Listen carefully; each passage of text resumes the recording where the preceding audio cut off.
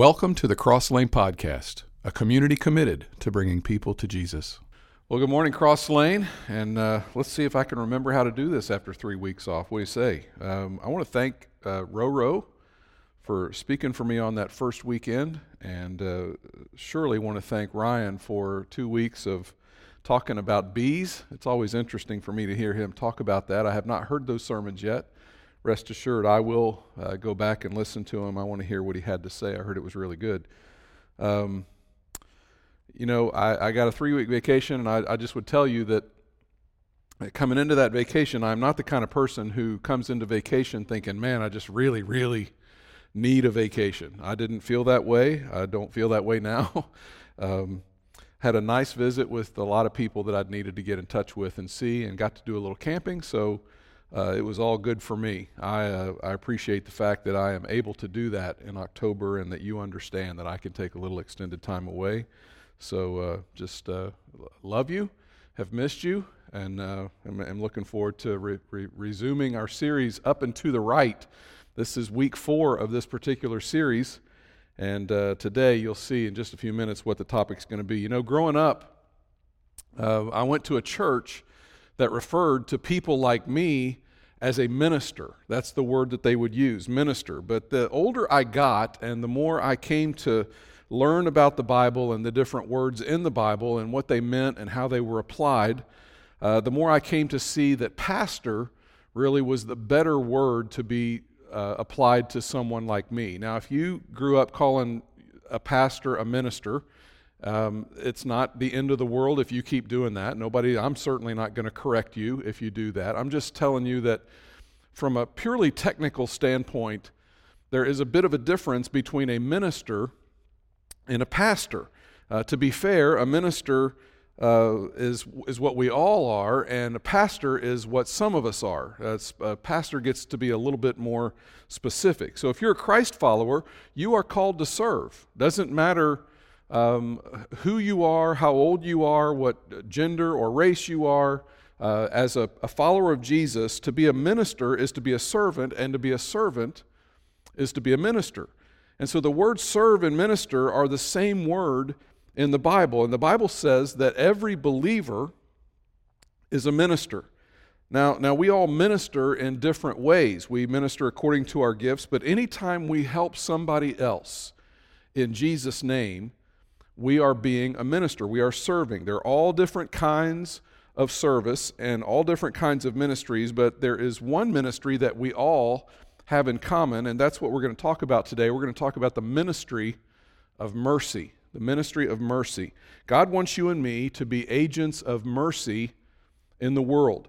There's just really not enough mercy in the world today. God wants you to be a provider, and He wants you to be an agent of mercy in the world. Matthew chapter 5, verse 7, Jesus says this, "Blessed are the merciful, for they shall receive mercy." In other words, you get back what you put in.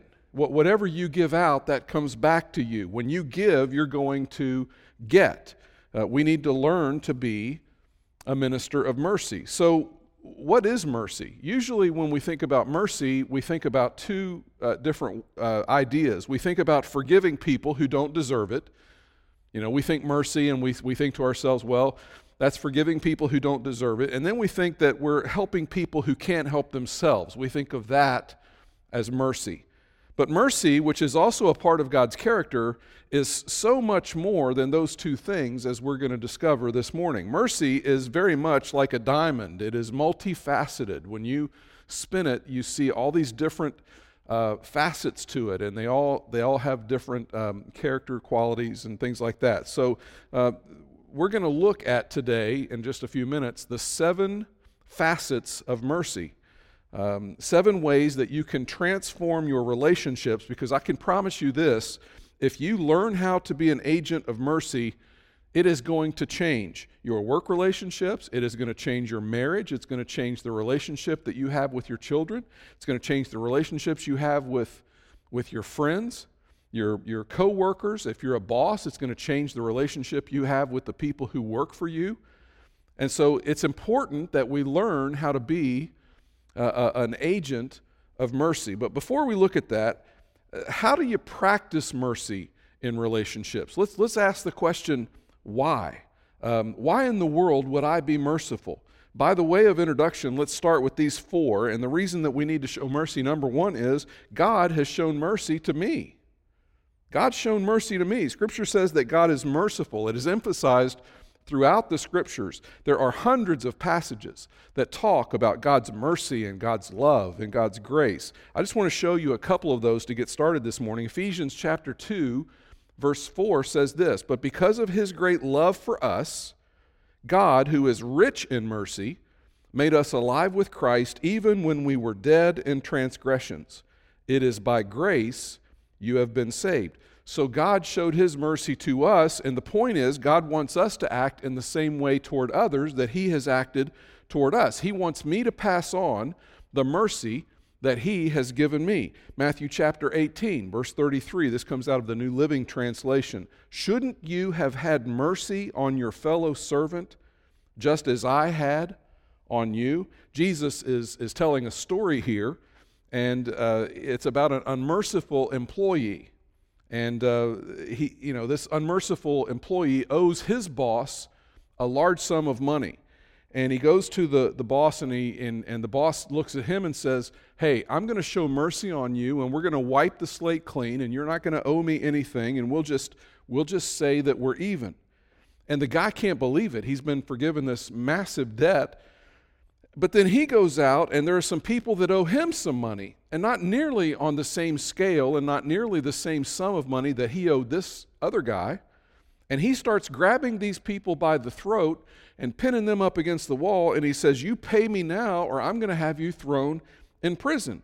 Well, the boss that had forgiven him hears about what this man is doing, and he goes to the guy and he says, "What are you doing? I was merciful to you, and you're not merciful to the people around you. You're a wicked guy." And he has him thrown in prison.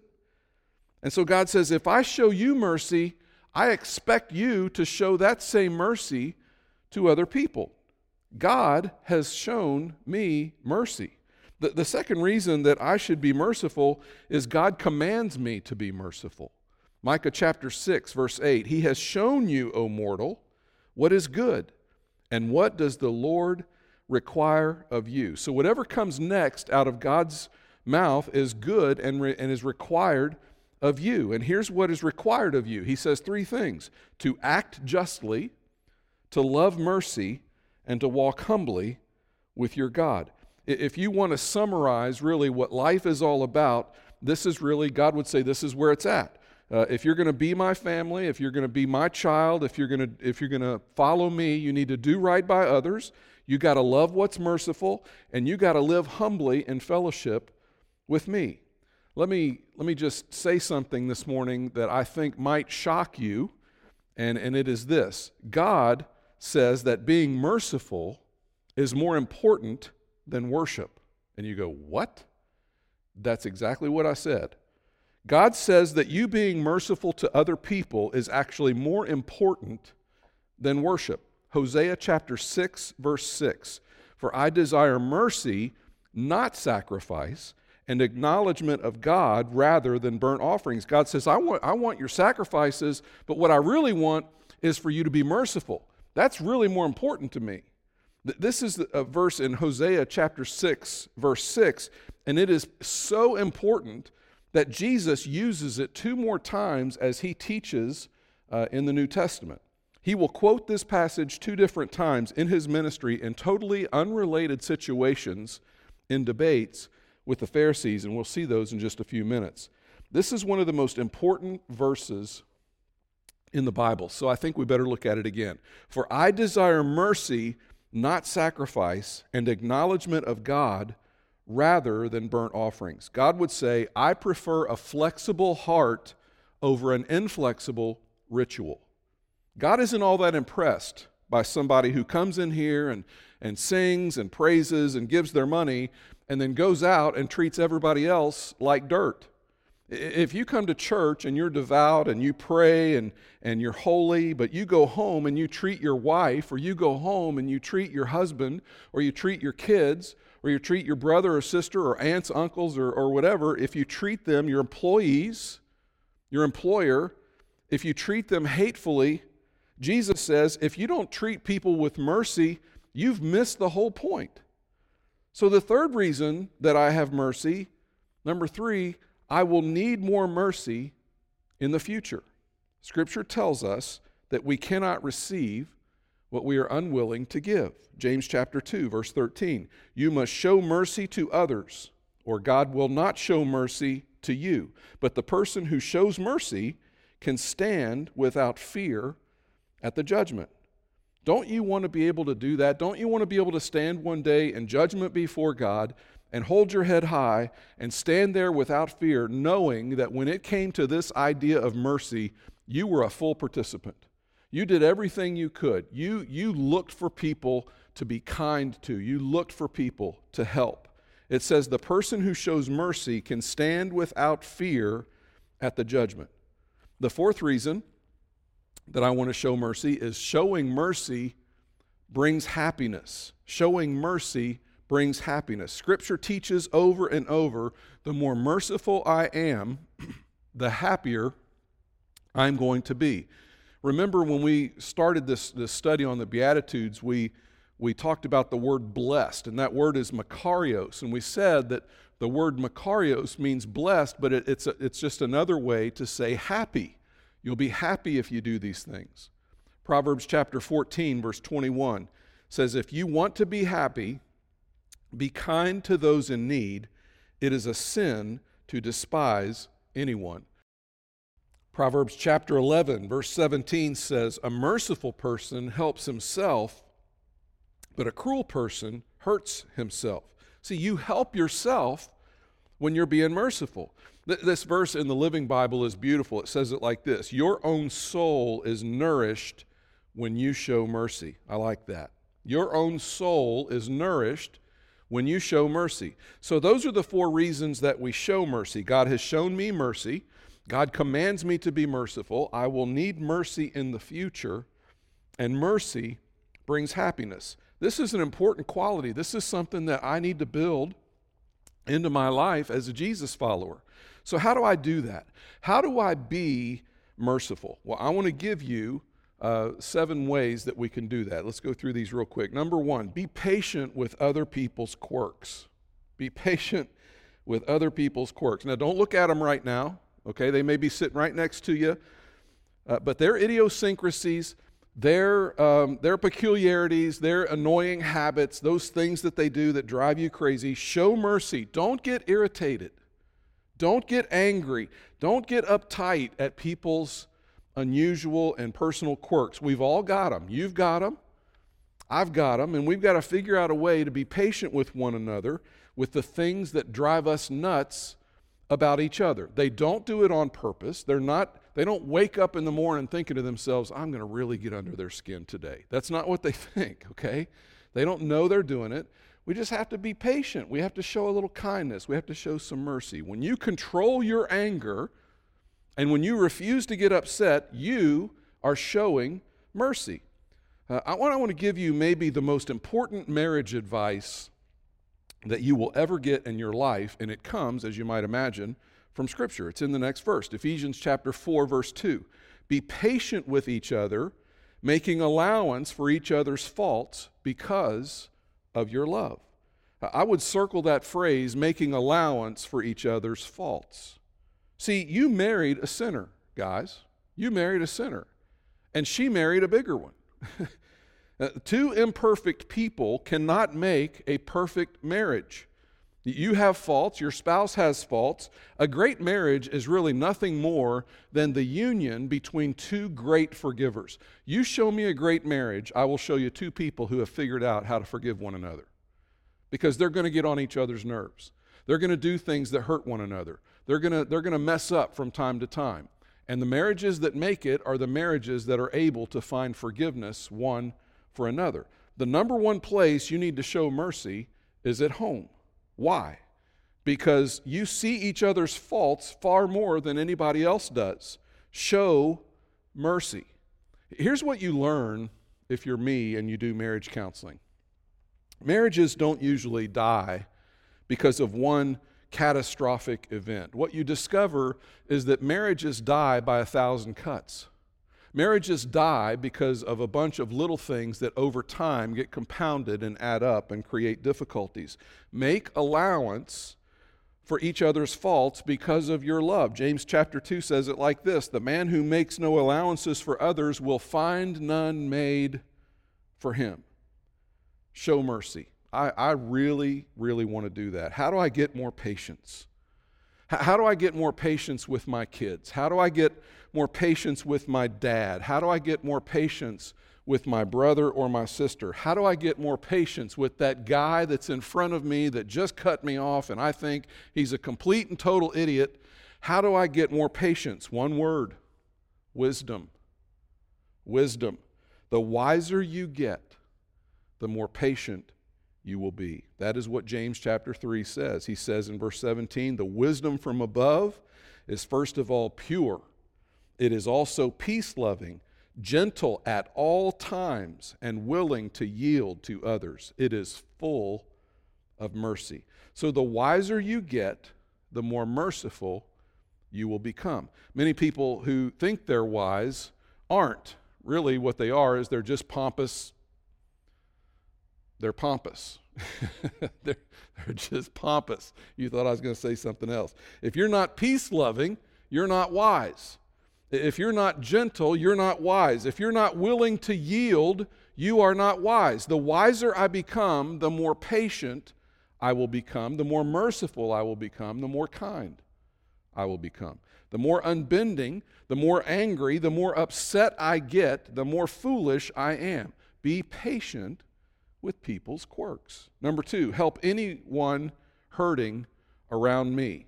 There are hurting people all around you, but too often we are too busy to see those people. We get in such a hurry, we get so focused on what we're doing, that oftentimes we're not paying attention to the people who have needs. We're not paying attention to the possibility that I might be able to extend mercy to somebody else. See, here's the thing. If you care, you will be aware.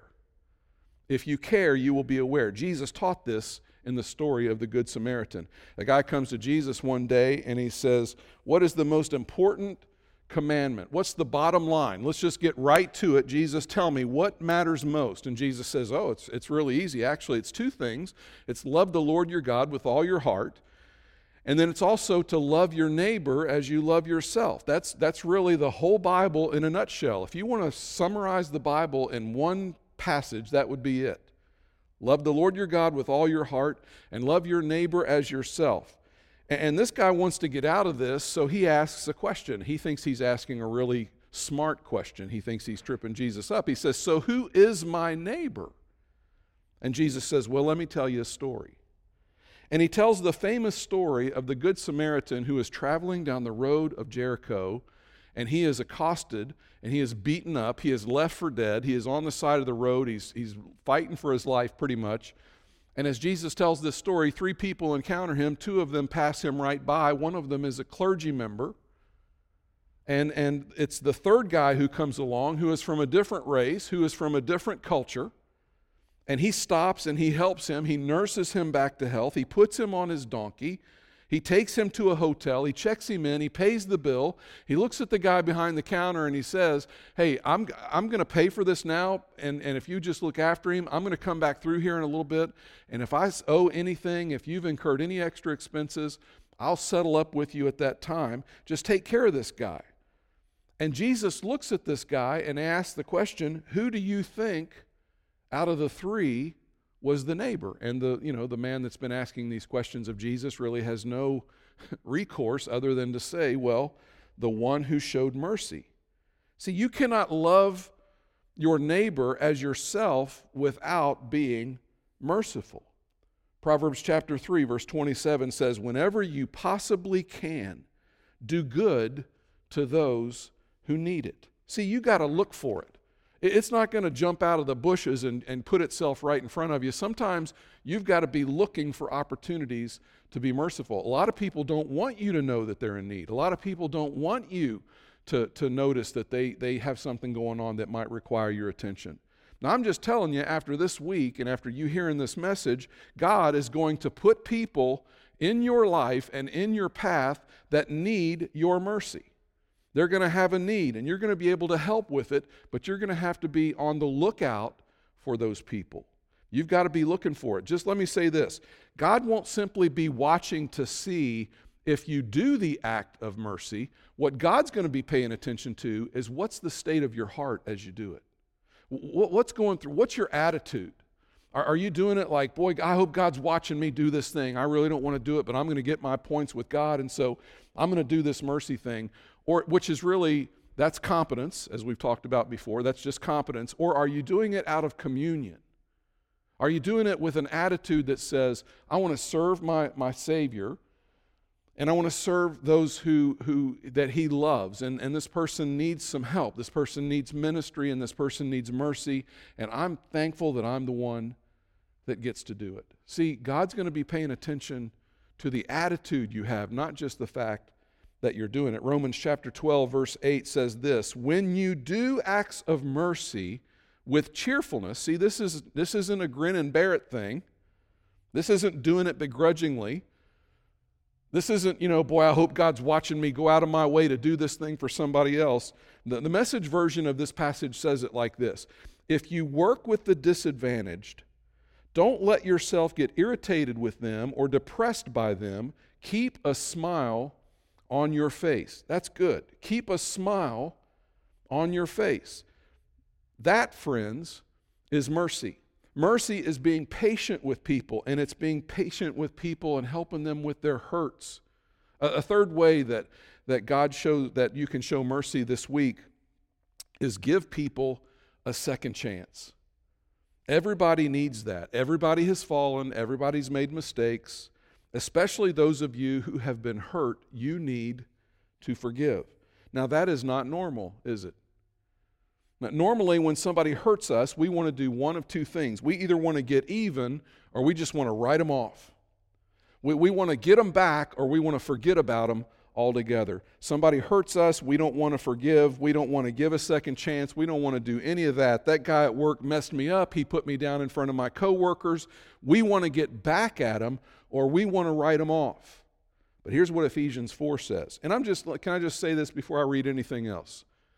When you sign up to be a Christian, when you decide you're going to try to follow Jesus, and I've said this many times before, you are signing up for the hardest job you've ever tried to do. Following Jesus is not for the faint of heart. The things we're talking about today, showing mercy to people who haven't been kind to you, that is not easy. Look at what Ephesians 4 says. Don't get bitter and angry and mad at others. Don't yell at one another or curse each other or ever be rude. Instead, be kind and merciful and forgive others, just as God forgave you because of Christ. I want you to notice in that verse, Paul contrasts mercy with about 5 or 6 negative responses. He says, don't get bitter, don't get angry, don't use curse words, don't yell, don't be rude. Do you see why mercy is so important? Because that is what our world is full of. You turn on your television, you get on social media, that's all you see is bitter, angry, curse words, yell, rudeness. You go to the grocery store, you watch people driving next to each other. We are more and more becoming a culture of people where that's what you see. Bitterness, anger, curse words, yelling, rudeness, intolerance. If you're on your phone looking at social media, I guarantee you are encountering this on a regular basis. The people you work with probably have this in spades. This is how the world responds. How would you rate yourself on mercy? Are you kind and merciful, forgiving others just as God forgave you in Christ? Or are you bitter? Are you angry? Are you cussing all the time? Are you chewing people out? Are you shaking your fist? Are you rude? How would you rate yourself when it comes to mercy? A church can be known for a lot of things. Church can be known for its size. It can be known for its music. It can be known for its building. I want Cross Lane to be known as the church of mercy. I want people, when they hear about Cross Lane, I want people to think to themselves, oh, that's where they give second chances. That's where you can go and they'll love you. Doesn't matter what you've done. They're merciful at Cross Lane. That's the church that gives you another chance. Number 4, do good to those who hurt me. Mercy is giving people what they need, not what they deserve. That's what God did with you.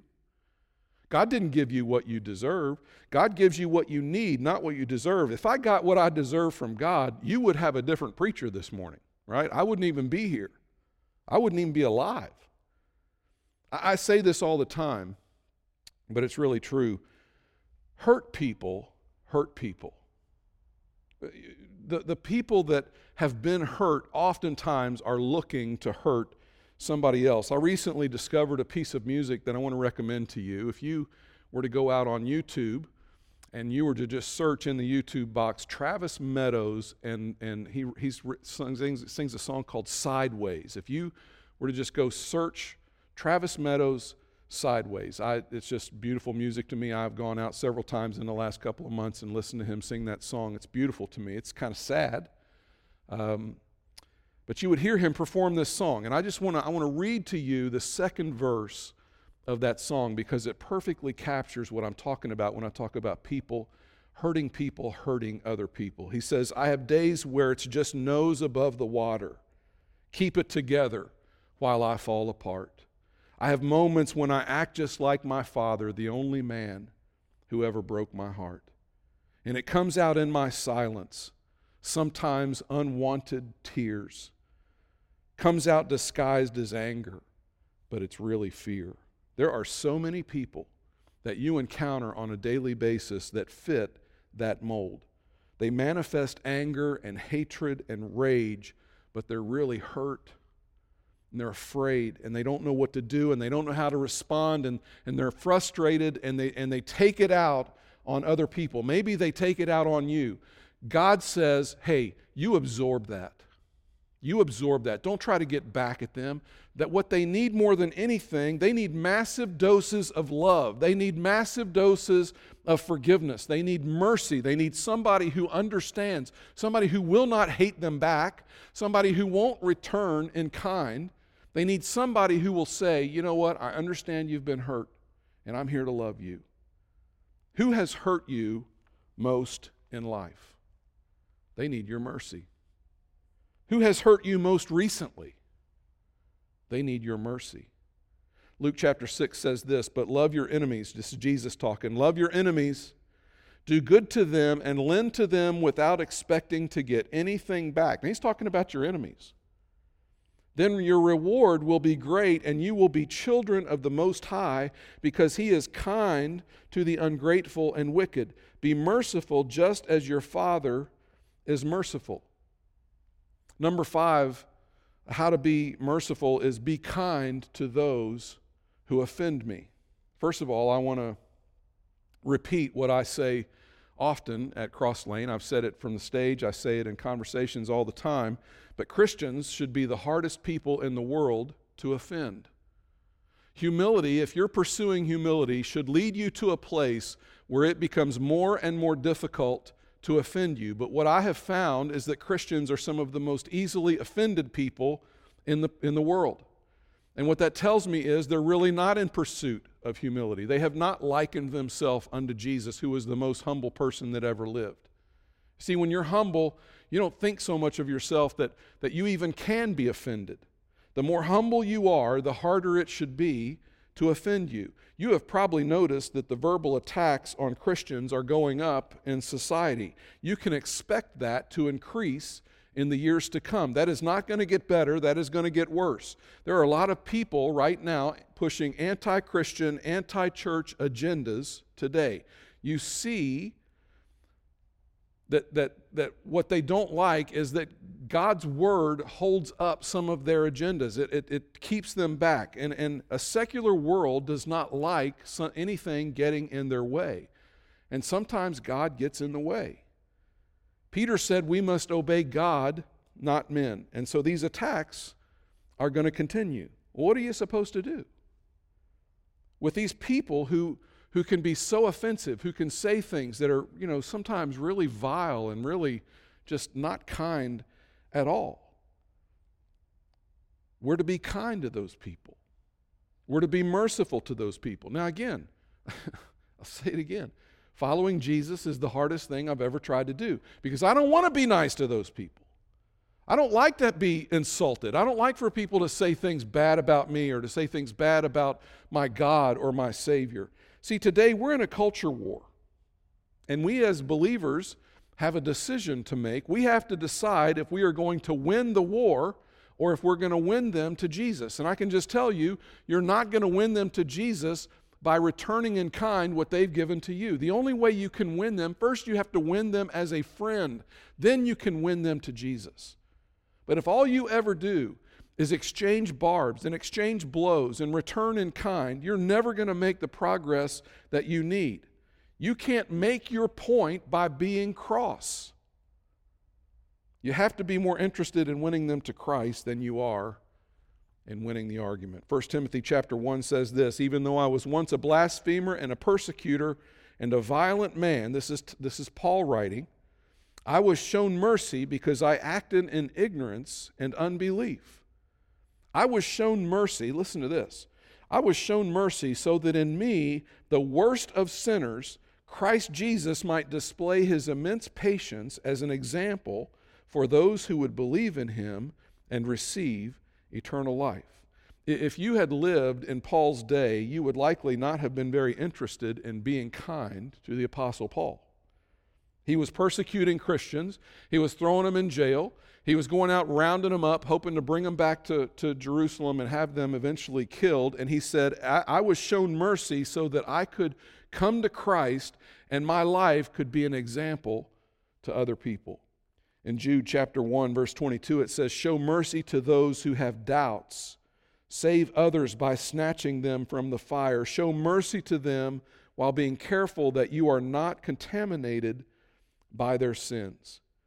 So we need to avoid their sin, but we need to be merciful to everybody. We need to love everybody. Now, I'm going to give you two more, and then we'll be done.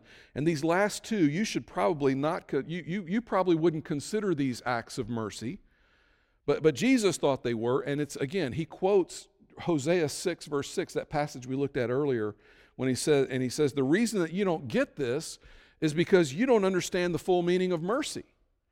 So let's do two more. Number 6, build bridges of love to the unpopular. Build bridges of love to the unpopular. There are people in your circle, there are people who live on your street, there are people that you know that nobody else wants to hang out with. They don't have many friends. Not a lot of people are taking them to dinner. People you work with, people at work that tell jokes about these people behind their back. They may have a quirk, they may have a different lifestyle. They may have a weird hair color. They may dress differently. They may have a different belief system. They are not the in crowd. They are not the cool people. They aren't popular. They are the outcast. Building a bridge to the unpopular, building a bridge of love to the unpopular is premeditated mercy. It involves intentionally building friendships with people who don't have friends, people who might be unbelievers, people who are not necessarily accepted socially in our world. When I was in junior high school, there was a boy there named Roger, and Roger was just different. He was weak. He kept his head down. He wouldn't make eye contact with anybody. He didn't dress cool. There was nothing cool about Roger. In fact, if they weren't making fun of Roger, they were looking right past Roger. They were looking right through him. Nobody paid him any attention. He ate by himself in the cafeteria. He stayed to himself. He ate alone at lunch. He sat alone in every class. Nobody spoke to him. Nobody helped him. He was the kid that, the cool kids would knock his books out of his hand just to watch him scurry to pick them up, and he would never think about fighting back or even looking at the people who had mistreated him. And I watched that long enough, and I couldn't take it anymore. And I watched him go through his days in silence. And I watched him go through the days with no friends. And I decided, you know what? I cannot let that happen. Nobody talked to him unless they were making fun of him. He would just lower his head and he would take it. And so I started talking to Roger. And I started to sit with Roger during Bibles or during a study hall, and we we would do our homework together. And, we weren't talking, but just the fact that somebody was sitting with him, it just made him, you could tell, it made him feel better. I started to eat lunch with Roger. I sat next to Roger in music class. I tried to help him in PE. He was so pitiful in PE. Often he didn't understand the rules of whatever we were doing, or he didn't understand how to do it, and nobody was willing to show him. And so I tried to be the one that stood next to Roger to help him out. See, becoming a friend is an act of premeditated mercy. Matthew chapter 9 says this: Matthew invited Jesus and his disciples to his home as dinner guests, along with many tax collectors and other disreputable sinners. Now, tax collectors in Jesus' day were notorious sinners because they took advantage of their Jewish brothers and sisters. They collected taxes for Rome, and they would often gouge people. Rome might say, hey, we want you to extract 1 denarii from every citizen in this city. Well, they would go and they might extract 10 denarii from each person and keep the other 9. And there was nothing that the people could do about it. And so these people became hated. Tax collectors were some of the most hated people in the city because they were cheats and they were crooks and they were swindlers. In Matthew chapter 9, verse 10, Matthew invited Jesus and his disciples to his home as dinner guests, along with many tax collectors and other disreputable sinners. But when the Pharisees saw this, they asked his disciples, "Why does your teacher eat with such scum?" When Jesus heard this, he said, "Healthy people don't need a doctor, sick people do." And then he quotes Hosea 6, verse 6, that important passage. "I want you to show mercy, not offer sacrifices, for I've come to call not those who think they are righteous, but those who know they are sinners." The Pharisees are attacking Jesus. They're hanging out with the wrong crowd. And Jesus says, you know what your problem is? You don't understand the nature of mercy. See, they thought mercy was helping people who need help. It's a lot bigger than that. It's not just that. Mercy also includes building bridges of love to those who are unpopular. And Jesus says, I'm going to go to a party, and I'm going to party with people that nobody else wants to hang out with. I'm going to spend my time with people that are outcasts in society, that everybody else hates, the fringe, those of ill repute, criminals, riffraff. I'm going to go to a party. Why? Because I understand mercy, and you, Pharisees, you don't. When was the last time you had a notorious sinner in your home? Besides you. When was the last time you had a notorious sinner in your home? Do you have any close, unbelieving friends? If you don't, you are not like Jesus. See, here's the problem. The more you hang out with Jesus, the more people like that you are going to be friends with. Now, let me just warn you. It says that when Jesus accepted Matthew's invitation, the Pharisees became indignant. Just be warned. The more you live out a life of mercy, the more political legalists and moralists are going to criticize you. They will attack you. They will get mad at you. They will say bad things about you. Why? They did it with Jesus. Why would you expect to get treated any differently than Jesus when you act like Jesus? It wasn't the sinners, the riffraff, the shady people that disliked Jesus. It was the religious people. He hung out with the wrong crowd. We should be making friends with people who are atheists. We should be making friends with people who are of different races, different religions. We should have friends who are Jewish and Mormon and Buddhists and Baptists. We should be friends with people who are gay. We should practice the ministry of mercy. Number 7, value relationships over rules. Now, if you're a rule keeper, a chill just ran up your back. If you're in HR and you're all about processes and procedures and policies, it's likely that you just got a facial tick.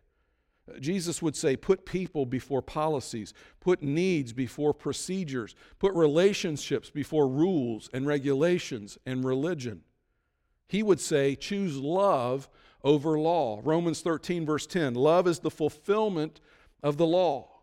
Look at Matthew chapter 12. This is the other time Jesus has a run-in with the Pharisees, and he quotes that super verse in Hosea 6, verse 6. Matthew 12, verse 1. At about that time, Jesus was walking through some grain fields on the Sabbath. His disciples were hungry, so they began breaking off some heads of grain and eating them. But some Pharisees saw them do it and protested, "Look, your disciples are breaking the law by harvesting grain on the Sabbath. They are lawbreakers," is really what the Pharisees were saying. Verse 3, Jesus said to them, "Haven't you read in the Scriptures what David did when he and his companions were hungry? He went into the house of God, and he and his companions broke the law by eating the sacred loaves of bread that only the priests are allowed to eat. But you should not have condemned my innocent disciples. You would not have condemned my innocent disciples if you knew the meaning of this scripture. I want you to show mercy." Here it is, Hosea 6:6. "I want you to show mercy, not offer sacrifices. For I am the Lord, even over the Sabbath." The Pharisees come and they say, "Look, your disciples are breaking the Jewish law. And the Jewish law says that you can't harvest grain on the Sabbath." And Jesus says, "But they're hungry. Don't you understand? They're hungry. I'm the Lord of the Sabbath." The Sabbath was created for man. Man wasn't made for the Sabbath. He's saying, I put love before the law. I put people before procedures. I put relationships before rules and regulations and religion. And he says, you guys don't get it because you guys don't understand the meaning of mercy. So this week, here's what I want you to do. This week, I want you to commit an act of premeditated mercy. Listen, if we're going to make a mistake, let's make a mistake on the side of being too merciful. Let's make a mistake on the side of being too gracious, on the side of being too forgiving, on the side of being too kind and too loving. But Brett, you can go overboard on mercy. Yeah, of course you can. Jesus did. It's called the cross. On the cross, with his arms outstretched, Jesus said, I'm doing this to be merciful. Father, forgive them, for they do not know what they're doing. And that is the height of mercy. He took the shame. He took the crown. He took the spear. He took the beating. He took the lashes. He took the interrogation. He took the smacks to the face. And he ultimately took spikes to his wrists and his feet. And he never retaliated. And he absorbed every one of the blows for us. And he said, Father, forgive them, for they do not know what they do. This morning, Jesus offers you his mercy and his forgiveness. And I just wonder if you are ready to accept that. I hope you are. And if you are, I hope that you would reach out so that we could have a conversation about what it looks like for you to receive the mercy of Christ. Let me pray with you this morning. Father, I give you thanks, first and foremost, because you have shown mercy to a sinner like me. I am a long way from perfect, and Father, I do not deserve any of the things that you have given to me, least of all your love and your salvation. And so, Father, we are humbled. We are humbled when we think about all the ways that you have shown mercy to us. And my prayer this morning is that you would help us to be like you, and you would help us to reflect you, and you would help us to show mercy to those around us. It isn't that it doesn't exist. It's more likely that we are not looking for it and we do not see it. So, Father, would you help us with that? We pray these things in Jesus' name. Amen.